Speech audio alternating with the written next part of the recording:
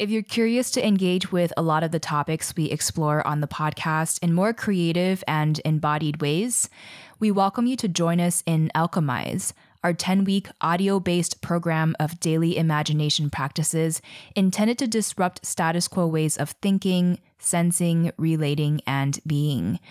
To be honest, without any grant support for our show right now, and we did just get turned down by several mainstream environmentalism philanthropies, this program and our Patreon are our primary means of supporting our labor for these free podcasts right now.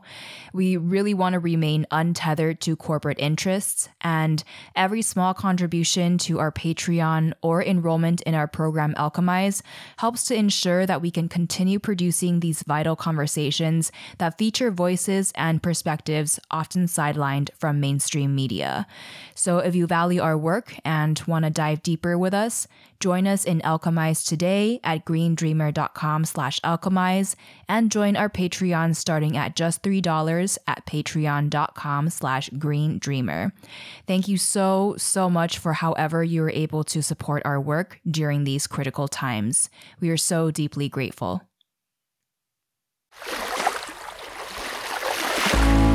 Hey, it's Kamea Shane, and this is Green Dreamer, a podcast for creatives, visionaries, and entrepreneurs dreaming of a sustainable future.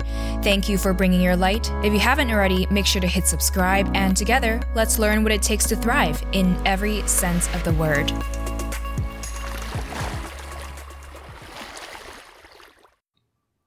Hey, this is a Bloom Tuesday mini episode on Green Dreamer podcast, and we have a special guest today walking us through how to effectively communicate climate change to not scare people off, but to actually get more people involved and to inspire action.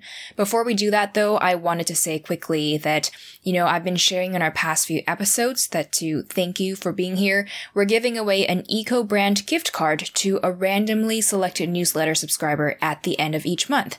And we just confirmed that for September, we'll be giving away a compostable smartphone case to 3 randomly chosen subscribers to our newsletter. These cases were generously provided by Pila Case, whose co-founder you may have heard from back in episode 19. It was a really inspiring conversation. Be sure to give it a listen if you haven't already.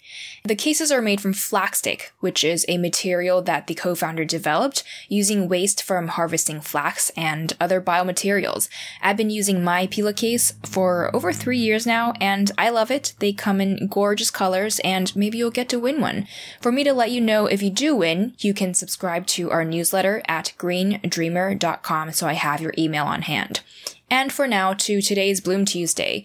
With climate change being a really large-scale topic with no easy silver bullet solutions, it can easily scare people off because when we all already have so many things to worry about in our personal lives, it's just not going to be on the very top of everybody's agendas because not everyone is professionally involved in sustainability or extra interested in this subject like we might be. Not that they don't care, it's just that they might have other more immediate concerns that they have to prioritize, like maybe family, relationship issues, financial concerns, just being able to pay their bills or put food on the table to take care of their families, health concerns, career concerns, and so on. So there really is an art to communicating climate change and any issue at all in sustainability or social impact, because depending on our approach, we can either push people away, make them feel guilty and therefore shut down, or we can have them become more engaged in these conversations, want to learn more, and believe that they are able to participate in whatever ways they can and want to. So that's what we're going to learn today. Our guest today recently attended Al Gore's Climate Reality Project Leader Training in Los Angeles, where she learned all about, what we need to know in terms of climate change as of late, as well as how to effectively communicate this in order to inspire action and get more people involved. She's the host of Kiss That World podcast, where she connects everyday environmentalists like us directly with experts to find out what it means to live sustainably. I had the honor of being interviewed recently on her podcast in case you want to hear more from me. If not, that's totally fine. She interviews lots of inspiring people within this space. I always learn a lot from listening, so definitely check it out. And for now, Green Dreamer with us here talking about what we should know about climate change and how to powerfully communicate this with our friends and family to inspire action. Here's our conversation with Meghann Percy. What's the most alarming thing to do with climate change you've learned that we should be aware of? So the thing that shocked me the most is actually that 1 in 5 Americans don't regularly hear from someone they know about climate change. Mm-hmm. And for me, that was just so shocking because I feel like I talk about it all the time. I'm running in circles where people are interested in it and working with it, and the online communities and the information I'm looking at. So I think the problem is that it's lost its urgency, and it's happening right now. We can see that with the hurricanes and the fires and the tropical storms that are worsening. And I think we need to bring it to the forefront and really be talking to people that we know about it. Do we know why it's lost its sense of urgency, even though these natural disasters and all of these numbers are continually getting worse and we know that it's getting worse? It's a couple of things. And one is that big oil is using the same advertising companies that tobacco was using back in the 70s when they would hire someone to dress up like a doctor and tell you that tobacco was good for you. Big oil is doing the same thing, and coal, even advertising it as clean coal energy. So people are getting mixed messages. And I think with all of the different news outlets, we're not necessarily watching or taking in different streams, and it's harder to see things in relation to one another. To see all of the hurricanes that are happening across the country, it's devastating. And at the Climate Reality training, Al Gore did a 3-hour presentation where he had about an hour of back-to-back-to-back slides from the last 10 years of global flooding and ice melt and fire and hurricanes and tornadoes and just all this devastation. And I think that we're seeing everything, or we're taking in our information in silos and not connecting it. And that's part of the problem. So with that, it's really important for us as people who really care about this and understand it deeply to be able to communicate this effectively, to get more people who are aware of it to take action, and also to get people who might be intimidated by even the idea of climate change to talk about this or to be more aware of it. So on this note, what do you think is a common mistake people make when trying to communicate climate change or to get people to take action on this? Absolutely. And I like the way you said that too, because I definitely think it's a sliding scale from somebody who's really gung-ho and ready to talk about it and going out and picketing and voting to someone who's maybe apathetically knows about the issue but doesn't know where to start, to someone who is an adversary or a denier. Mm-hmm. And so I think one of the most important things is knowing who your audience is, whether you're talking to one person or a group of people. Meet them where they are, understand what they care about. If it's a community, what sort of issues they're dealing with, what they're struggling with right at that moment, and asking questions. So at the Reality Leadership, we're trained to go out into the community and talk to different people. And so one of the big things is, if you're going to do a presentation for someone, make contact before and ask them questions. What do you care about? What are you dealing with? What are your views on this or that? And really taking that information into account and not talking at someone, making sure you're talking to someone. Mm. And another thing that Al Gore really talked about was you have some budgets when you're giving a speech, and you have to make sure that you're filling them all up. So one of them is a hope budget, and you have to make sure that you're ending on a note of hope, on a note of action, on a note of inspiration, because it can seem really hopeless and scary when you line it all up and you talk about the facts and we're facing this unprecedented global issue.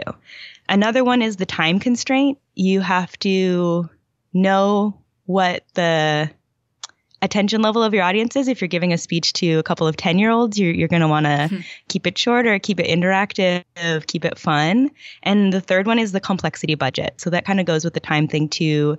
If you are a rocket scientist, but you're talking in front of a bunch of people who are maybe unfamiliar with that topic. You have to remember who your audience is. And when you're presenting that much information at once, you want to keep it simple too, because people aren't going to be able to remember big, specific, complex ideas. And then beyond this communication piece, what do you think we need most today to be able to inspire greater urgency and tackle this global concern?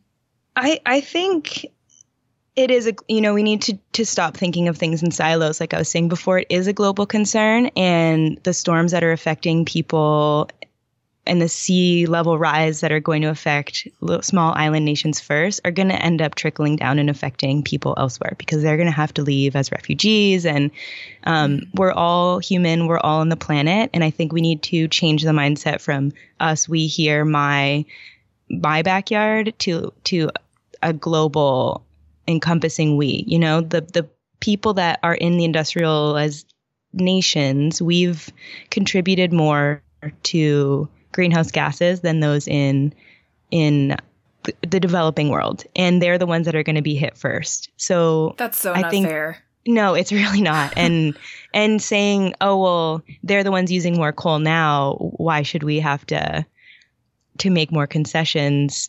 I think it's taking a step back and seeing everyone as humanity, as one thing. And this problem is something that we're all fighting together. And the beautiful part of it is that we have the solutions, and we are coming into an election year here in the US. So it's really important to remember to get out and vote, to call your representatives, to fight for what you care about. And when you're doing that, make sure you're researching, make sure you're specific, and make sure you're flexible. Because if you're saying, I want 100% renewable energy in 5 years, and your city is like, well, we can't really do it in 5, but maybe we'll do it we can sign on for 20 and then hope we beat the goal. And just being able to make those concessions, it's not black and white, it's not all or nothing. And I think that will lend itself to an air of a future of cooperation, and that's where we need to head. For sure. So be flexible, get active wherever you are as a citizen of your community, and we really need to inspire deeper connection among all humankind, regardless of our differences. And on an individual level, what do you think we can do to help make these connections so that we see as humans as one and we're able to connect all of these issues?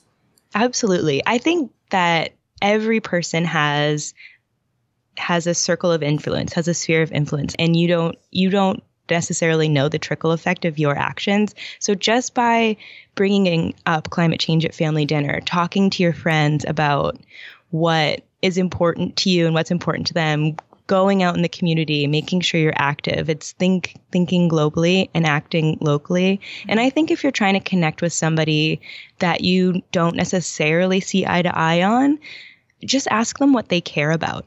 Everyone cares about something, and they may not even like the words climate change. I know it's become a really polarized term, but if someone has kids and they care about their children, you can frame protecting the earth in a way, or conserving our resources in a way that doesn't sound off-putting or scary or politically charged to them. You don't even have to say the words climate change in that case. Yeah. Meeting people where they are and really bringing in their personal belief system is going to help.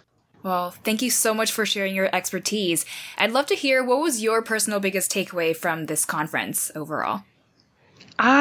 It was great to see all of the people from around the world that are really hopeful, and to see all of the different solutions that we have. And I heard someone saying that the most important things that we need to focus on, because it is good to have individual people spreading the zero waste movement, but in order to really push the change forward, we need to get our governments and our cities to focus on zero waste production, zero emissions transportation, 100% renewable energy grid, and net zero buildings. And if you think about all 4 of those things happening together, it's a 100% renewable system. We're not making any waste. We are powering our devices and connecting to our world through renewable energy sources. And we have the technology it's so exciting. And it just, to think about that kind of a future in those cities where people are breathing healthy air, we have clean water, and it's across the board. Nobody has to live next to an oil derrick. And that to me is the most exciting and uplifting and attainable for sure. future. So we should definitely keep doing what we can as individuals, but realize that a lot of things are systemic and that pushing for these systemic changes can just have huge positive impacts for us. Exactly. Yeah. Having the groundswell of support and really showing up in your community, it's going to show the elected officials that there is a need and a care and a want, and that's going to move the needle. Amazing. Well, this makes me really hopeful. I feel like a lot of times when we talk about climate change, it's not very positive, but this makes me really hopeful and I'm really excited. Where can we go to continually learn more from you, your podcast, and find you on social media? Yeah, awesome. So I'm my website, kissthatworld.com. Podcast is Kiss That World on all your favorite podcast sites. And I'm on all of the socials, mostly on Instagram at Kiss That World. Well, that's a wrap for this Bloom Tuesday. You'll be able to find links and resources mentioned in this episode in the show notes at greendreamer.com/63 for episode 63, which, side note, you can find any episode's show notes just by going to greendreamer.com/the number of that episode. That's an easy way for you to access references right after listening to a particular episode. And yeah, thank you so much for tuning in. You can find me, as always, on Instagram at Kamea Shane. That's KAMEACHAYNE. Direct message me with any feedback you might have about the podcast or thoughts on how I can improve the show for you. And yeah, I look forward to connecting with you there and continually supporting you with the show. For now, just remember, now more than ever, our planet needs your light to thrive. So if you haven't yet, hit subscribe and I will catch you later, Green Dreamer.